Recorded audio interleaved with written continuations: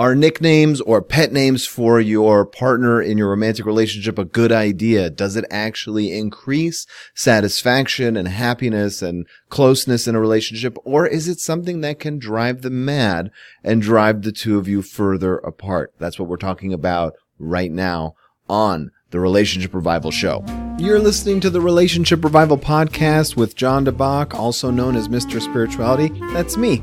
I'm your host, giving you insights and guidance from over 10 years in the field of this amazing journey we call romance. On this show, I go over everything you need to know about how to get into a relationship, how to get the most out of a relationship, and sometimes even how to gracefully end a relationship without pulling your hair out and going crazy. And occasionally, I'm even joined by new and old friends who are also relationship experts to bring you guidance and wisdom with new perspectives. Thanks for stopping by. Pet names or nicknames are a bit of an interesting phenomenon in a relationship. This came up because I have a couple, and in a recent session, he called her a nickname. He said sweetheart, and and much to both my surprise and her husband's, she turned and said, "I hate when you call me sweetheart." And it's always alarming when there's a instant kind of knee-jerk reaction to anything in a counseling session. But that one kind of made me think this would be a good topic for the show because it's a little bit antithetical to the research out there. There has been some independent studies by different people. I'll list the sources on my website in case you're interested in reading more. But generally speaking, especially in America, the use of pet names or nicknames is pretty common. It's about 87% in America, a little bit less in Europe. And it increases relationship satisfaction in America, at least, about 16%. Let me double check these stats while I'm sitting here talking about it. But yeah, I believe that's the case. It increased satisfaction about 16% in America. And in Europe, it doesn't have quite as big of an effect. But it still has a positive effect. So about 9% in Europe and 16% in the US. So I thought it'd be good to kind of go over a few things about pet names. First of all, what are the statistics? What are people actually using? Who's using it more? Which ones are particularly effective? Which ones aren't? Why do they work on a psychological level? There are some theories. There's obvious, some of this is conjecture, but there are some pretty strong theories on it that I tend to agree with. When they can be used inappropriately, when to introduce a nickname, and a few other things that we can talk about to kind of see if it's something that is good for your relationship if you're using it. If you're not, maybe you consider implementing it and so on and so forth. So first of all, the statistics, we went over a little bit of it.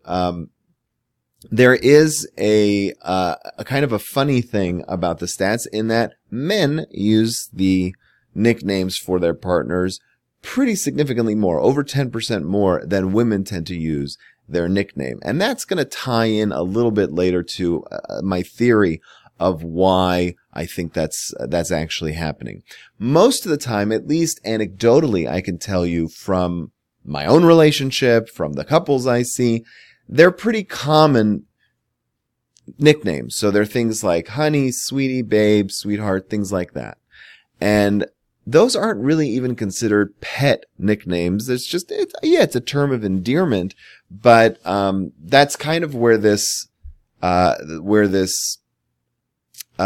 study kind of goes off the rails for me because when I look at it, again, it's 87% of Americans. So to me, it's more common than not to hear a couple say, "Hey babe, hey honey, how are you?" Things like that. I would say it's so common that if you don't use a term of endearment, a pet name in your relationship, that's just a pretty generic one like honey, babe, sweetie, whatever. That could be a sign that you aren't as close as you could be. Usually when couples use things like these terms of endearment, it's a sign that everything's fine in their relationship. Not necessarily that things are going great. You can call someone sweetheart and then have a passive aggressive streak where you're trying to sabotage the relationship. That's entirely possible.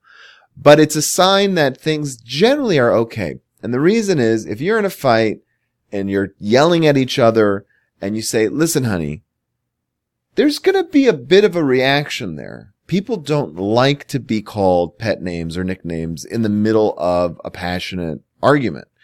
And so the fact that you're using nicknames and pet names in your relationship is usually a sign that things are at least not volatile and toxic at that very moment, assuming, of course, you're not using them in a manipulative sense. I always try and make that caveat because some people get a little nuts in their romance, but for the most part, we're not. It's, it takes a lot of effort to be a manipulative and crazy person, believe it or not. It's not something that comes naturally. I think even to sociopathic people, there's strategy involved and stuff. So for the most part, people, when they use it, they're not being manipulative. It just slips out because that's how natural it is.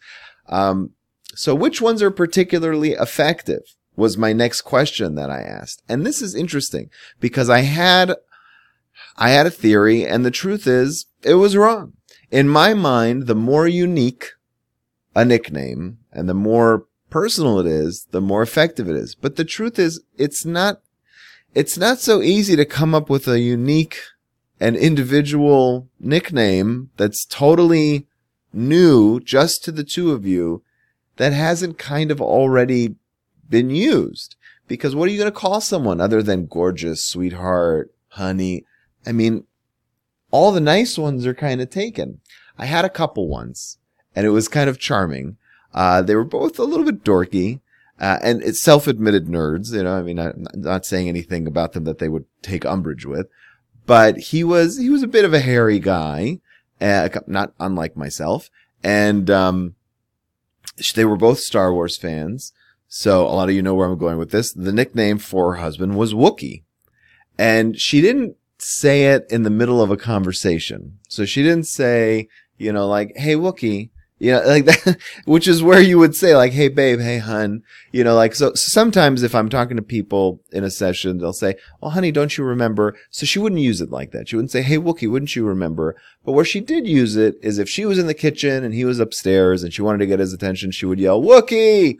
Or, she would say, he's my little Wookiee, when she wanted to make a point of it, that they're close and they have this kind of unique relationship that both of them value.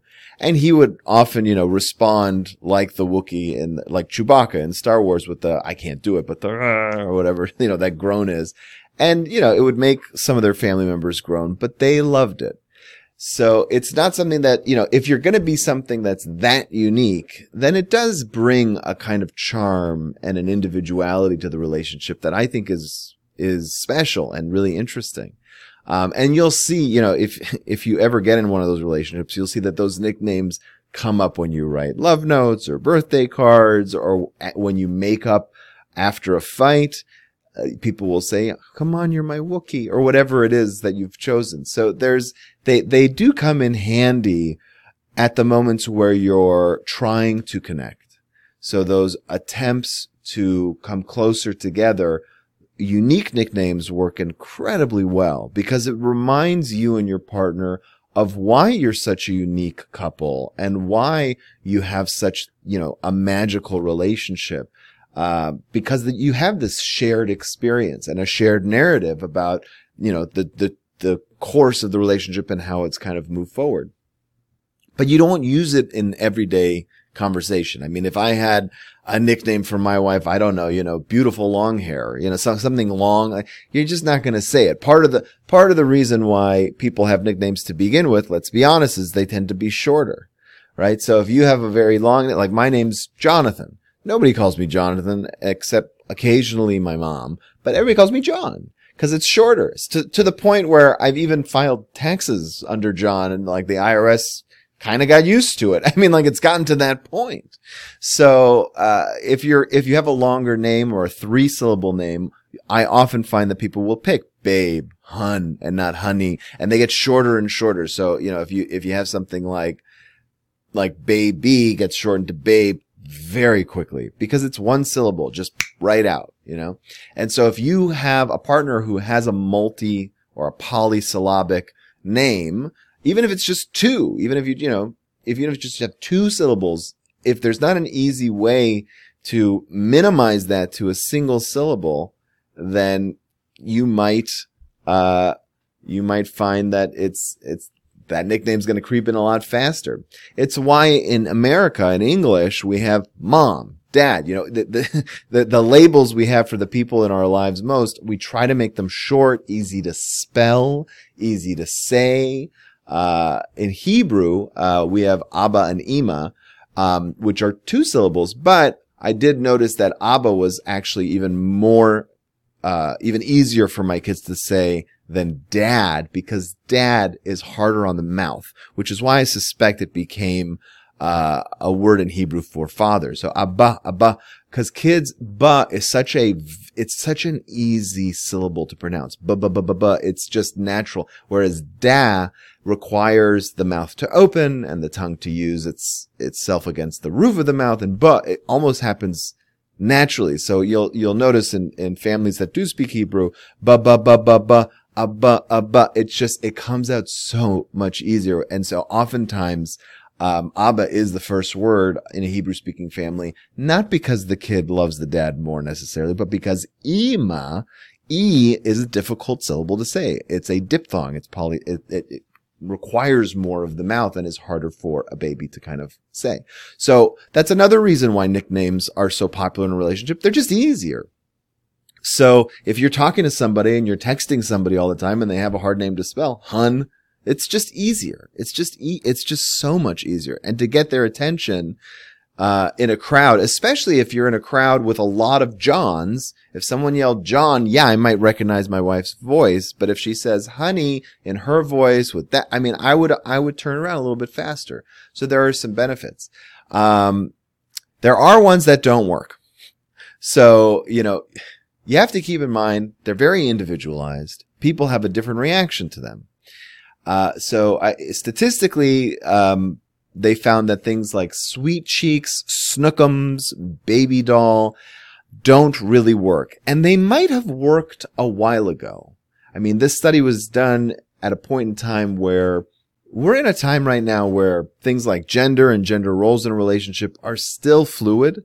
It's not the 50s or the 1940s, in a first world country where survival isn't the primary concern. Men and women start to develop other roles in life. So things like sweet cheeks and snookums, they have a pejorative stance. They tend to look down on your other partner. And that's my personal suspicion as to why they're not as embraced by women as they used to be, or possibly as they used to be. We don't really have the numbers on it, going back, but you can imagine if you were a 1930s or 40s or 50s housewife and you were completely content at being a housewife and there was zero pressure from society to kind of get a job, how sweet chicks might not have been the most negative thing, because there was this sense that the man is the man, this muscular, manly man, and the woman's place was at the home. So the dynamics have shifted. But there were people, I'm sure, back then that wouldn't have liked that either. And I think the biggest thing that you should keep in mind is, if you're going to have a nickname for your partner, you should pick one they like.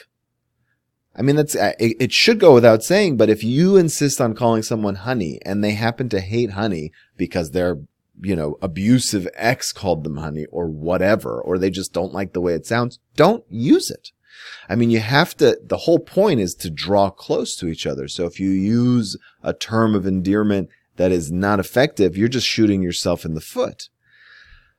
There are ones that work particularly well still for women, according to the statistics, and they happen to do with physical beauty. So calling people pretty or gorgeous tend to work really well. What does that say about our society? It says that, in my opinion at least, it says that we still value physical appearance as a primary value in women, and that they themselves see that as a primary value. Now, obviously, it's not,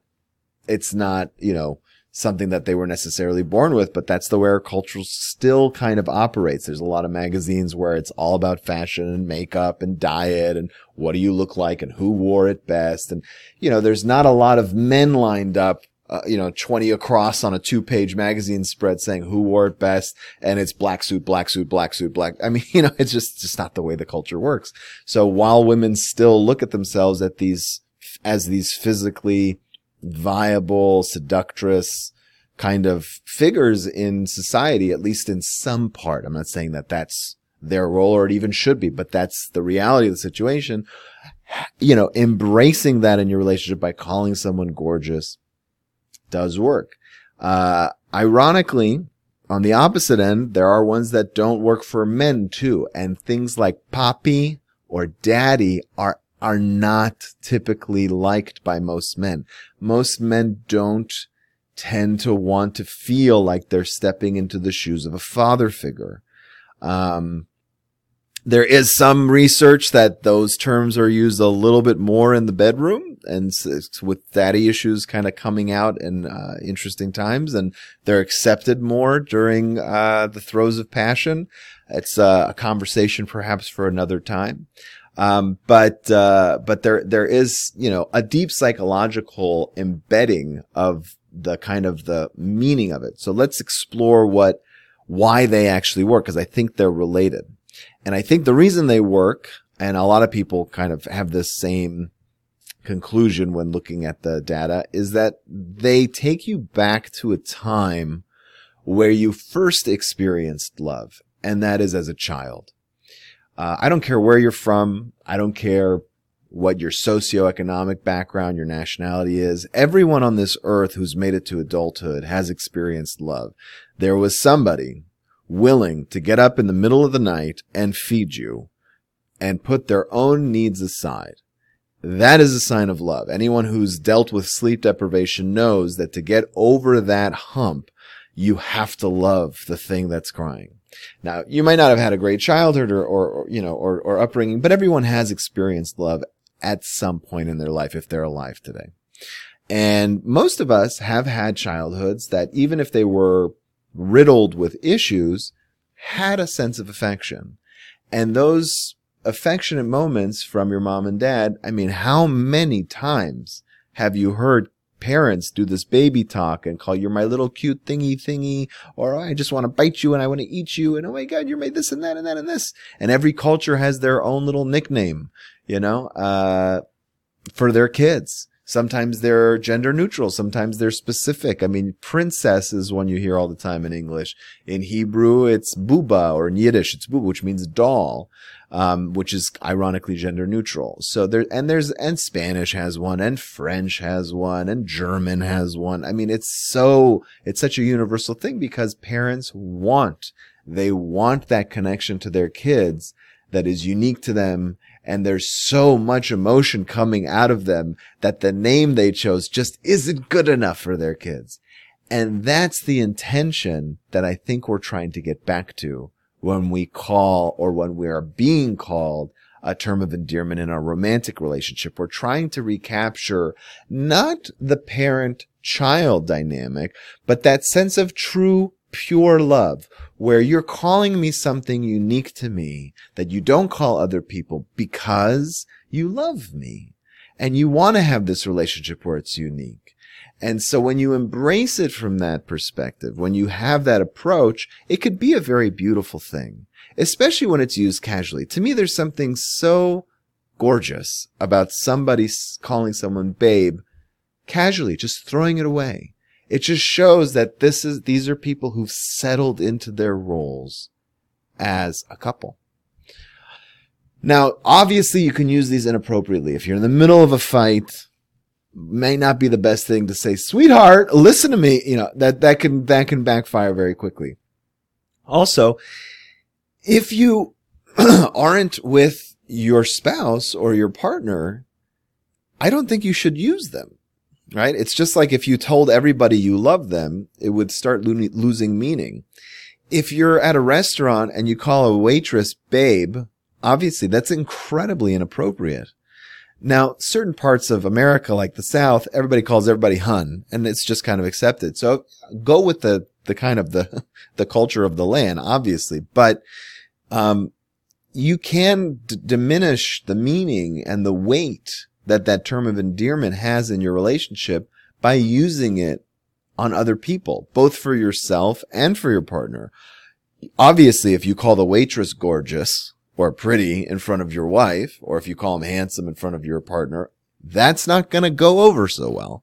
And even if it just flies by like a casual nothing and they don't say anything, when you then try and call them gorgeous, they're going to think to themselves, well, yeah, but he even called the waitress, gorgeous. It's just going to be a bad thing for you to do.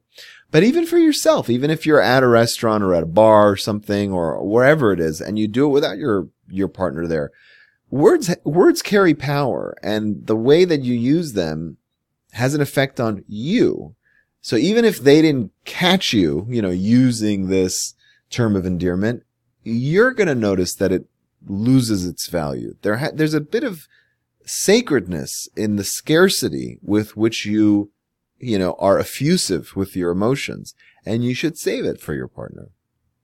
So when can you actually introduce a nickname? And this really is a two-part question, because there are couples who are just starting out or have been dating a little bit but haven't introduced it yet. And then there are people who may have missed the boat. Maybe you've been married for several years. Maybe you've been together for 10 years or 12 years and you're living together. Even if you're not married, you're in a very long and serious relationship and you've just never used them. Is it too late? How do you start using them? Is it different than how you start using them in the beginning of a relationship?